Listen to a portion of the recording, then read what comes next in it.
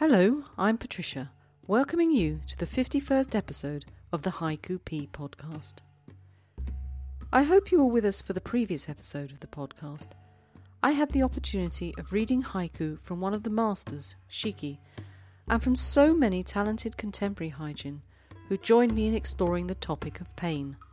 Sounds weird, but it was a joy to put it all together.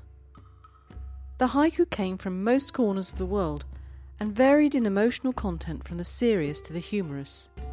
And I just want to say again, thank you to everyone who took part. While I was putting it together, I was struck that so many of us have a desire to take photographs. Robert Horobin got in touch and suggested quite rightly that our photography is the act of deliberate observation, which is what unites the two forms of creativity. After all, isn't that what haiku is about? Observation. It was a little light bulb moment. Thanks, Robert. And it also reminded me that I must put haiku on my list of topics to research. In this episode, I'm continuing to examine the subject of Japanese aesthetics by trying to understand wabi. I'll see if I can come up with something myself, and then we'll go and visit with an old friend that we haven't heard from for quite a while, Devon Harrison from Vancouver in Canada. Now, as I said in episode 47, which looked at sabi, as a Westerner I may not immediately comprehend the full meaning of wabi, so I'll come back to the subject in later podcasts. And in this one, I'll take an approach which could be described as simplistic.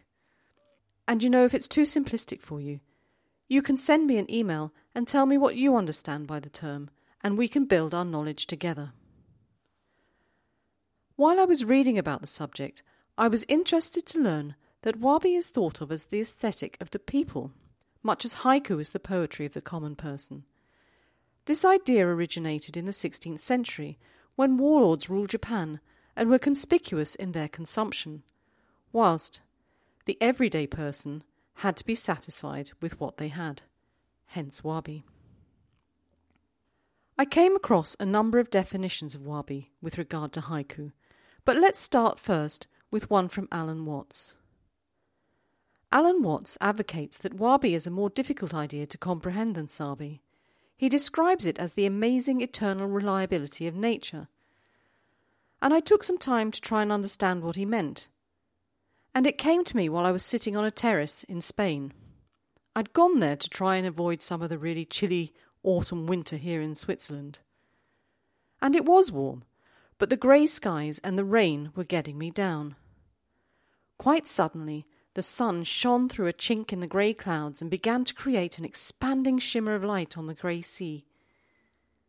I felt the joy then in the cycle of rain and sun, which is part and parcel of life on earth, at least in my part of earth. This flip, the change in mood from a feeling of sadness to one of consolation in nature, is apparently wabi. I give you this haiku from Donna Ryan in the United States. Gentle rain, the leaf mold's sweet scent rising with the mist. At this stage in my study of haiku, my simple mind prefers to think of wabi as an austere sense of beauty or quiet contentment with simple things. I like this definition from Suzuki, in which he says, wabi is to be satisfied with a little hut, a room of 2 or 3 tatami mats, and with a dish of vegetables picked in the neighbouring fields, and perhaps to be listening to the pattering of gentle spring rainfall. It touched me, because it's something my mother has been trying to teach me for as long as I can remember. And Kenko, in his essays in idleness, reminds us that branches about to blossom or gardens strewn with faded flowers are worthier of our admiration. And here are a couple of examples. The first from Bernal Lippi. The gravel layer of a caved-in bank, November light. And this from Elizabeth St. Jacques. First snow, the neglected yard now perfect. One last thought about wabi. Is it only applicable to nature? Jane Reichhold suggests not. She maintains that wabi doesn't have to be about nature, that it can also be expressed or understood with man-made examples. She writes that frayed and faded Levi's have the wabi that bleached designer jeans can never achieve. And so I give you another example from Bernal Lippi. Broom straws permanently bent. Winter solitude. Well, I was having a lot of trouble writing with a sense of wabi. I often got the phrase part, but no fragment was forthcoming. Then this morning, at the very last minute, as I settled in the hairdresser's chair and thought about the current state of my garden, this came to me. So, here you have it, fresh and unedited, from my head to yours. The rosebush sheds its final petals. Autumn leaves. And then I began to play with the idea to see if I could create a Sabi version. And so it became. The last petal detaches itself. Autumn leaves. In the first you have the sadness of seeing the final petals falling, which turns to joy at the sight of the colour of the rose petals mingling with the autumn leaves. So it's wabi. But in the second you have the sense of loneliness, the last petal falling into the autumn leaves, petal singular, all alone in the pile of leaves.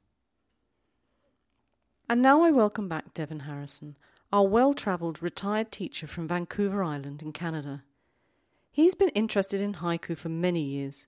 Indeed, he studied East Asian Studies at the University of Toronto. He started his poetical life writing long-form poetry, which he continued for many years and with some success, before he returned to the haiku. In 2017, his haiku book, Meeting Myself at the Gate, was published and can be found on Amazon. Why not take a peek and discover more from Devon? Perhaps one could say that his haiku today conforms with Kenko's idea of wabi, and so here it is. Late autumn, cold winds scatter maple leaves over the graves. Thank you, Devon. I hope we hear from you again. Lastly, a little bit of housekeeping before I go. I have at last put together the topics for submissions for next year, and you'll find them on the submissions page on the Poetry P website. I look forward to having lots of emails with all your wonderful work. And then, just to let you know, the next podcast will be December the 10th. I'm going off-grid for a little while. So forgive me if my response to emails is a tad slow. I hope to spend this time writing and walking, enjoying the great outdoors, and just maybe I'll have lots of haiku to share with you. Thank you so much for coming along today and listening. It was super to have your company, as it always is. Keep writing, and it would be just fabulous if you start thinking of haiku for next year.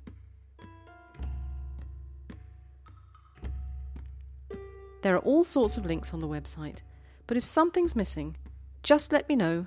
Ciao!